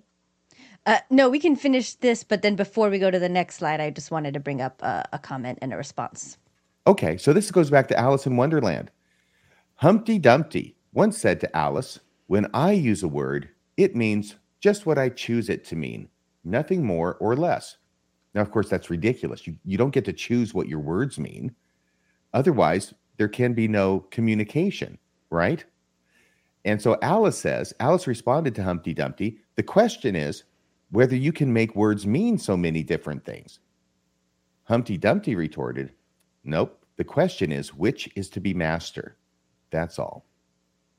So if you are the master of the definitions, then you win every argument. And that is what the church has done with the new and everlasting covenant of marriage. That's what the church has done with the patriarchal order of marriage. And that is what the church has done with celestial marriage. Maven. So I'm just going to bring up this comment here.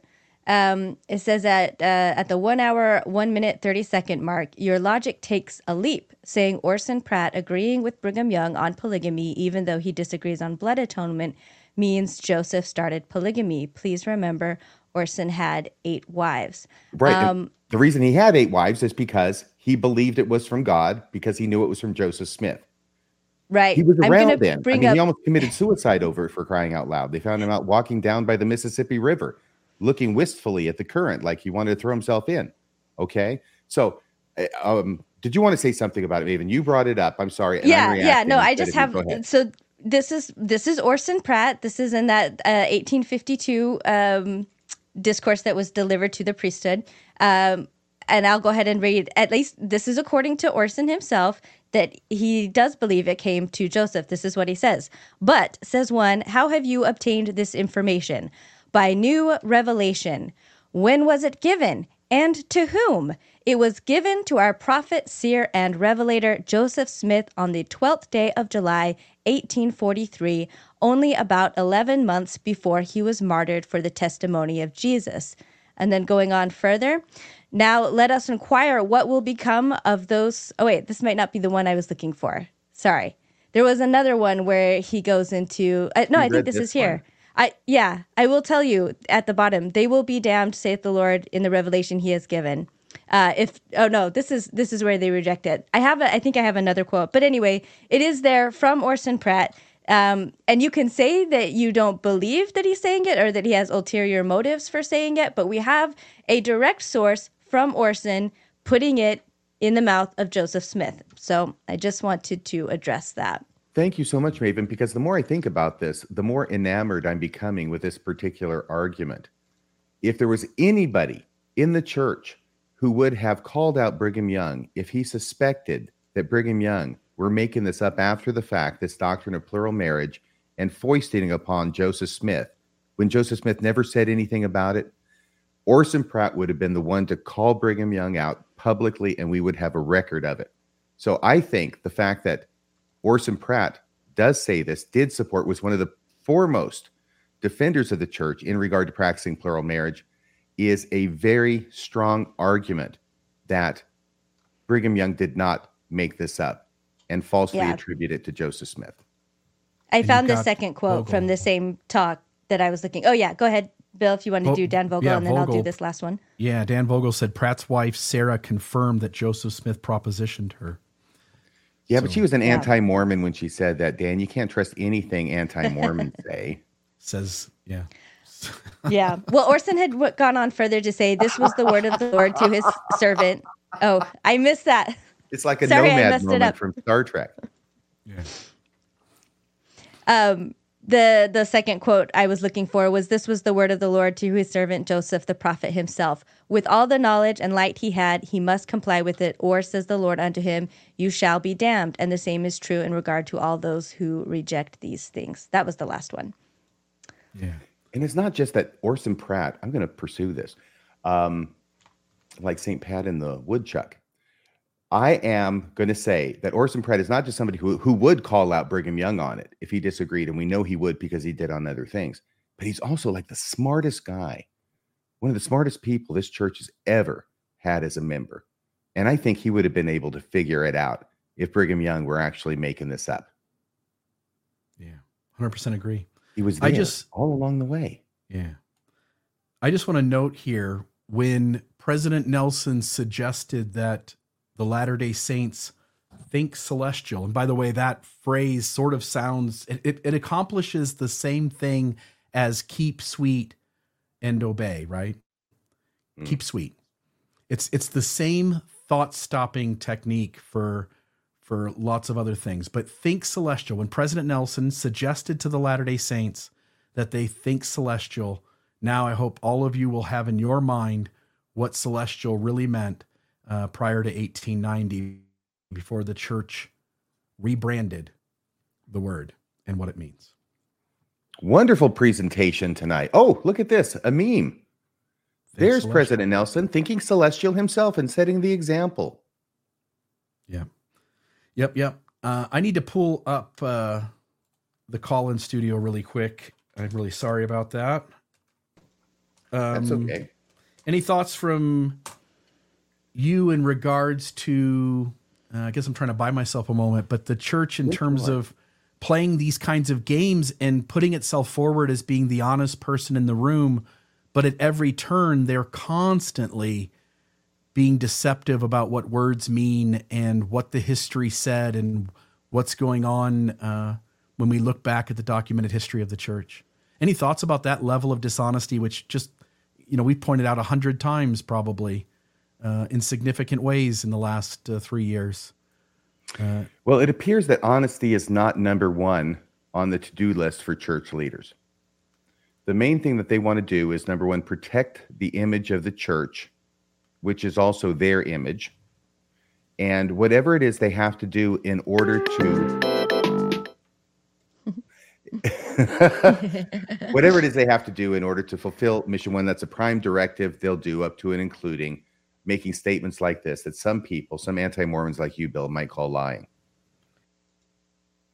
By the way, St. Pat and the Woodchuck, for those of you who didn't get that, I know Dan Vogel did. History of the Church, okay, volume D1, 1st August, 1840. Anyway, this was something that Joseph Smith had said, and I'm not sure people have necessarily understood it.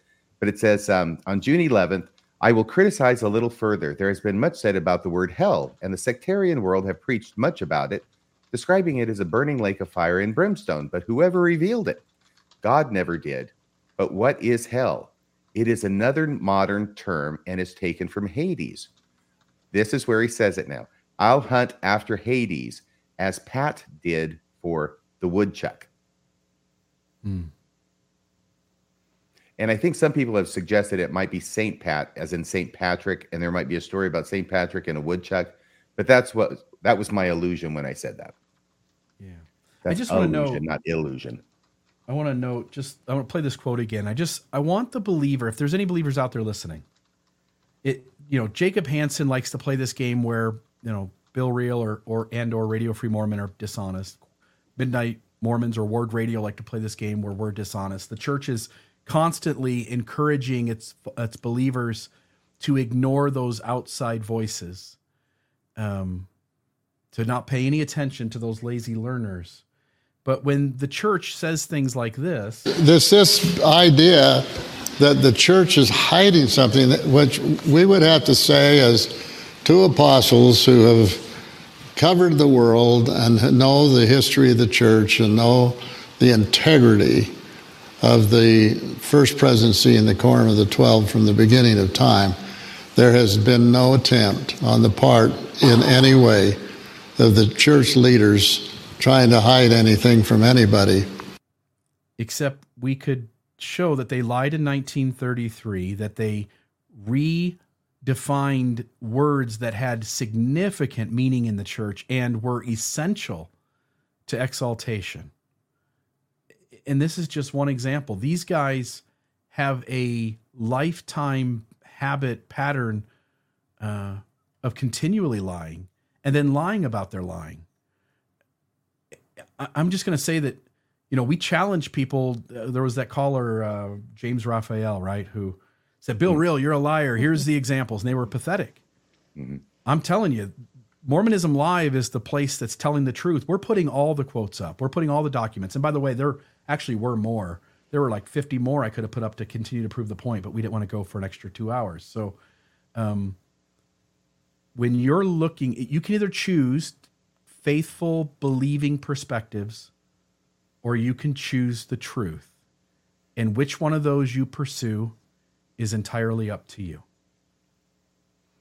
All right, calls. Anytime somebody calls me a lazy learner, I'm just going to say Pat and the woodchuck. Yeah, there you go. All right, first caller. What's the name, caller? Hopefully we don't have the same problem we had. Oh, here we go. Just try it again. Are you there? Hey, I'm here. Yep. What's the name? Algernon. Awesome. Go ahead, Algernon. I have some flowers for you. Hey. Why, thank you. You're welcome. I love the show tonight. It was great. It always is.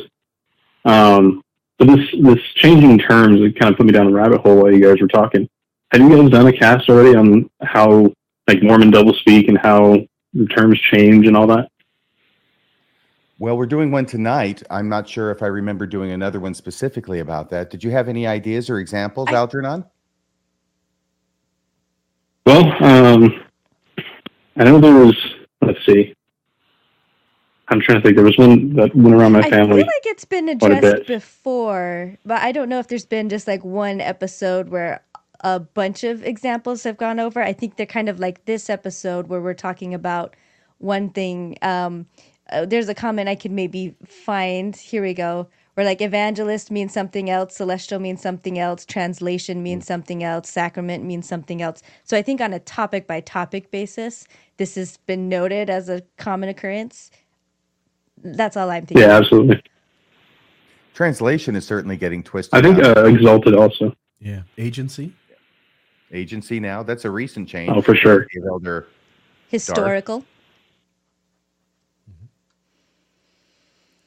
Yeah, I do appreciate that. Like, maybe that's an episode at some point we will do, which is to draw out numerous examples of that double speak or redefining words or rebranding aspects of the restored gospel so that you can change things that were once unchangeable.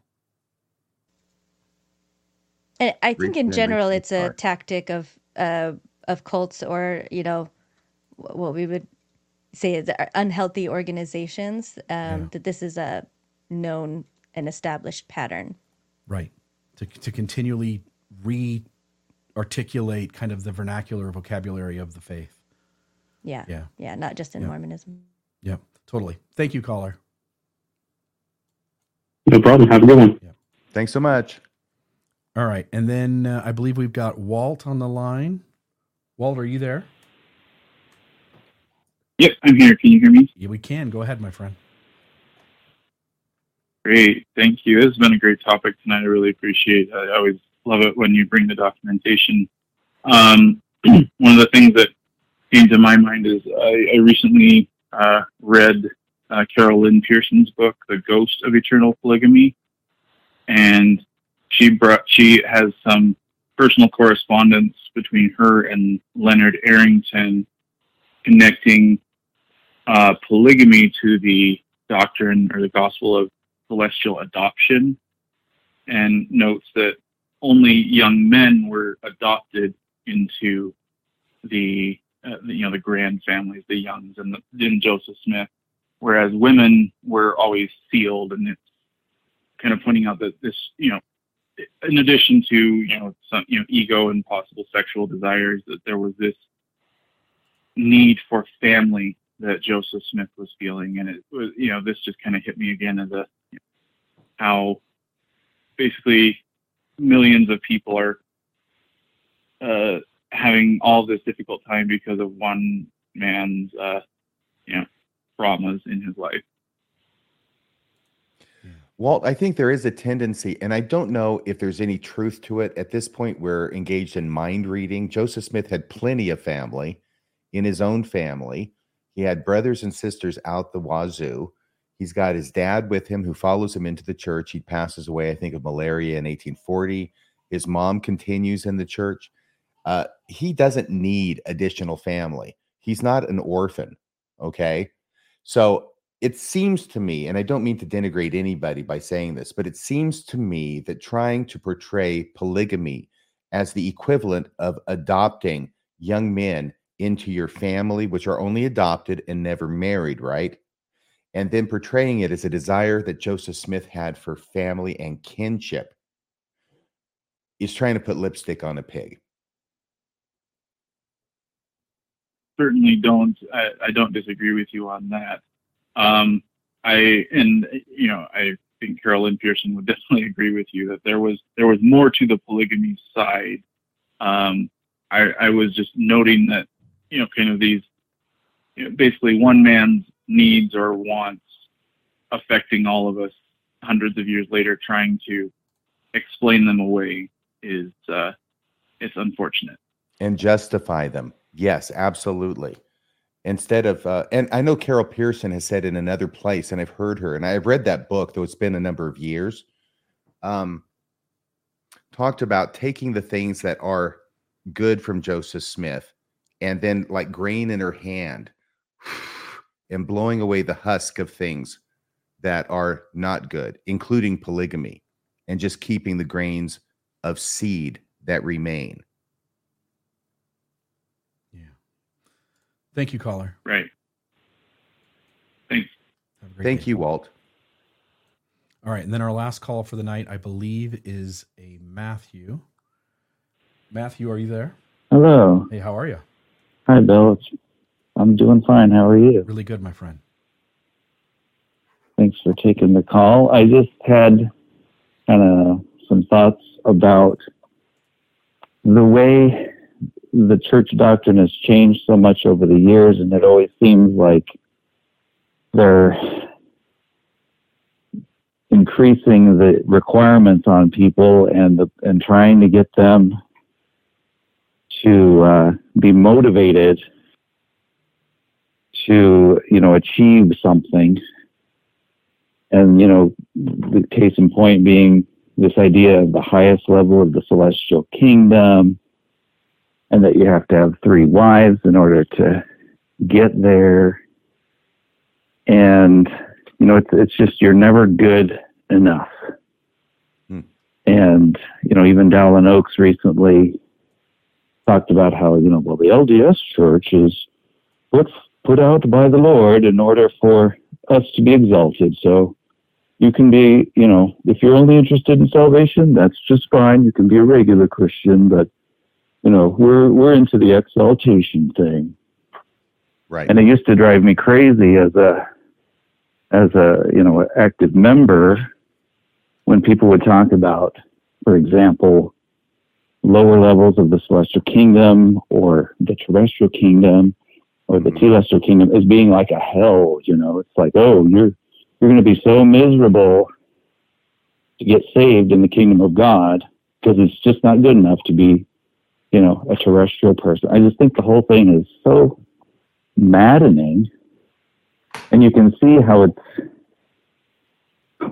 maybe not by design, but there is some kind of element of the leaders wanting to motivate people so much. Like, oh, you just got to do this and this and this and this and this so you can get this goal.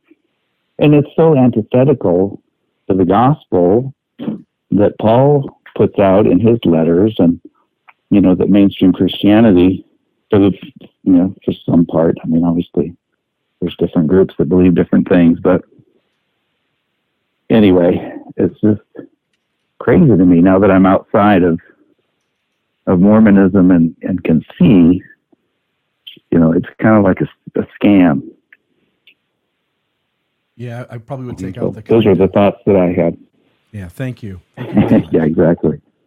Thank you. Thanks a lot, guys. Have a great day. Yeah, I think it was Woody Allen who said, if it turns out that there is a God, the worst that you could say about him is that basically he's an underachiever. Yeah. But when it comes to the reason I thought of that is because Mormons are overachievers, right? That is a message that's put out by the leadership of the church, is that we have to be overachievers. And so frequently, the overachieving that we have to do is something that we just can't keep up with because we're only human. Try as hard as we can. We can't be perfect and do all the things that the LDS church requires of us. And so therefore, we're always feeling like we're not good enough, because no matter how much you do in this church, you could always do more. No matter how well you do it, you could always do it better. Yeah. Yeah. Kind of wrapping up here. I'm kind of wondering if I'll be able to express this right, but if for 50 years, 1843 to 1890, prophets, seers, and revelators were all on the same page, that Section 132 is about polygamy, that the terms celestial marriage and new and everlasting covenant of marriage and patriarchal matrimony are all references to plural marriage, that plural marriage is absolutely necessary for exaltation, that one cannot be exalted in the highest degrees of the celestial kingdom with eternal increase without it, and that the church would be have gone off base to have separated eternal marriage from plural marriage, that it can't be done. What you're left with then is you either have to go, well, then the church went into apostasy. That seems like that's one clear, reasonable solution. But for the Latter-day Saint who somehow says like, no, living prophets trump dead prophets, it's okay that they were wrong. Then you have to, if you're going to be a reasonable, rational person, you have to have then a long conversation with yourself or with a critic, and you have to be able to explain how prophets, seers, and revelators can ever be trustable if you self-admit that all of them for 50 years from Joseph Smith until Wilford Woodruff weren't. They weren't trustable as those who could discern the mind and will of God accurately. That Jesus Christ didn't speak to John Taylor in 1886, that John Taylor imagined it, that Joseph Smith somehow got it wrong, that Brigham Young somehow got it wrong, that John Taylor got it wrong. And you end up being left with having to figure out why you would place any degree of trust in the modern day 15 leaders of the church who seem to be running a business and in a documented way have been dishonest and deceptive around finances, around what they're honest about in church history. And you're choosing to believe them in spite of the fact that the message they give today about what is eternal marriage, what is celestial marriage, what is the new and everlasting covenant is a 180 turn from and a complete abandonment of the eternal doctrines of the past that prophets, seers, and revelators testified of as being not only true, but you can't get away from it. It is part of the gospel plan and cannot be done away. We will suffer at the hands of the U.S. government before we will get rid of it. And you'd have to explain to me why the President Nelson and Elder Oaks and Neil Anderson and D. Todd Christofferson, Jeffrey R. Holland, why those guys are worthy of any trust in them as really being prophets, seers, and revelators if they simply abandoned the absolute eternal doctrines of the past and then lied about doing it. And that is why they have to redefine the words. Yeah, but they're lying to you. I just wanted to piggyback, not just them being wrong the whole time. I'll pull this comment back up that I was showing. I just thought it was funny that you were saying they can't get away from this, right, as this commenter had also done it. It's harming the church and people to this day. So not only were they wrong about things like back in their time that caused just catastrophically tragic things to happen in the lives of the members back then, but the traces of that to today, where women are still considered less than and second-class citizens and not listened to, this is all a product of that polygamy. So it's still harming people. And then, Bill, like as you said, to bring it back to modern times, we know that there's harm and problems in families with the family proclamation, with the church's LGBTQ stance. You know, when people are committing suicide over these doctrines, especially teenagers who feel really alone in this, or with the church really pushing heterosexual marriages on gay people, which then ended up imploding. So then you've got horrific divorce, again, with children involved, just really ruining things across the board for people. It's not just that they're wrong and believing them, but continuing to believe them when we see this harm. And you brought up Jacob Hansen, so I'll just bring him up again. He is one of these people that just kind of shrug their shoulders at the harm that is caused to any family. You don't have to be LGBTQ, but know or love anyone who is, and it's harming and it's tearing apart your family. And, you know, people like Jacob, because they have this trust in the leadership, because they can't see that they're wrong, are willing to support that as far as they feel like they're able to socially, you know, without pushback. Yeah. Is it wrong for me to ask who the heck is Jacob Hansen? Jacob who? He's not important. Okay. What if you were born into a church And from day one at the earliest age, in primary, growing up through young men's and young women's, what if you were manipulated at every turn to believe and to see this church through a certain lens, to think this church is the one true church upon the earth? It has prophets, seers, and revelators. They're the ones who don't lie. They tell the truth. They always teach the truth. What if that's not accurate? What if you've been deceived? What if you've been tricked your entire life to see things a certain way, but it was the way they wanted you to see things all along?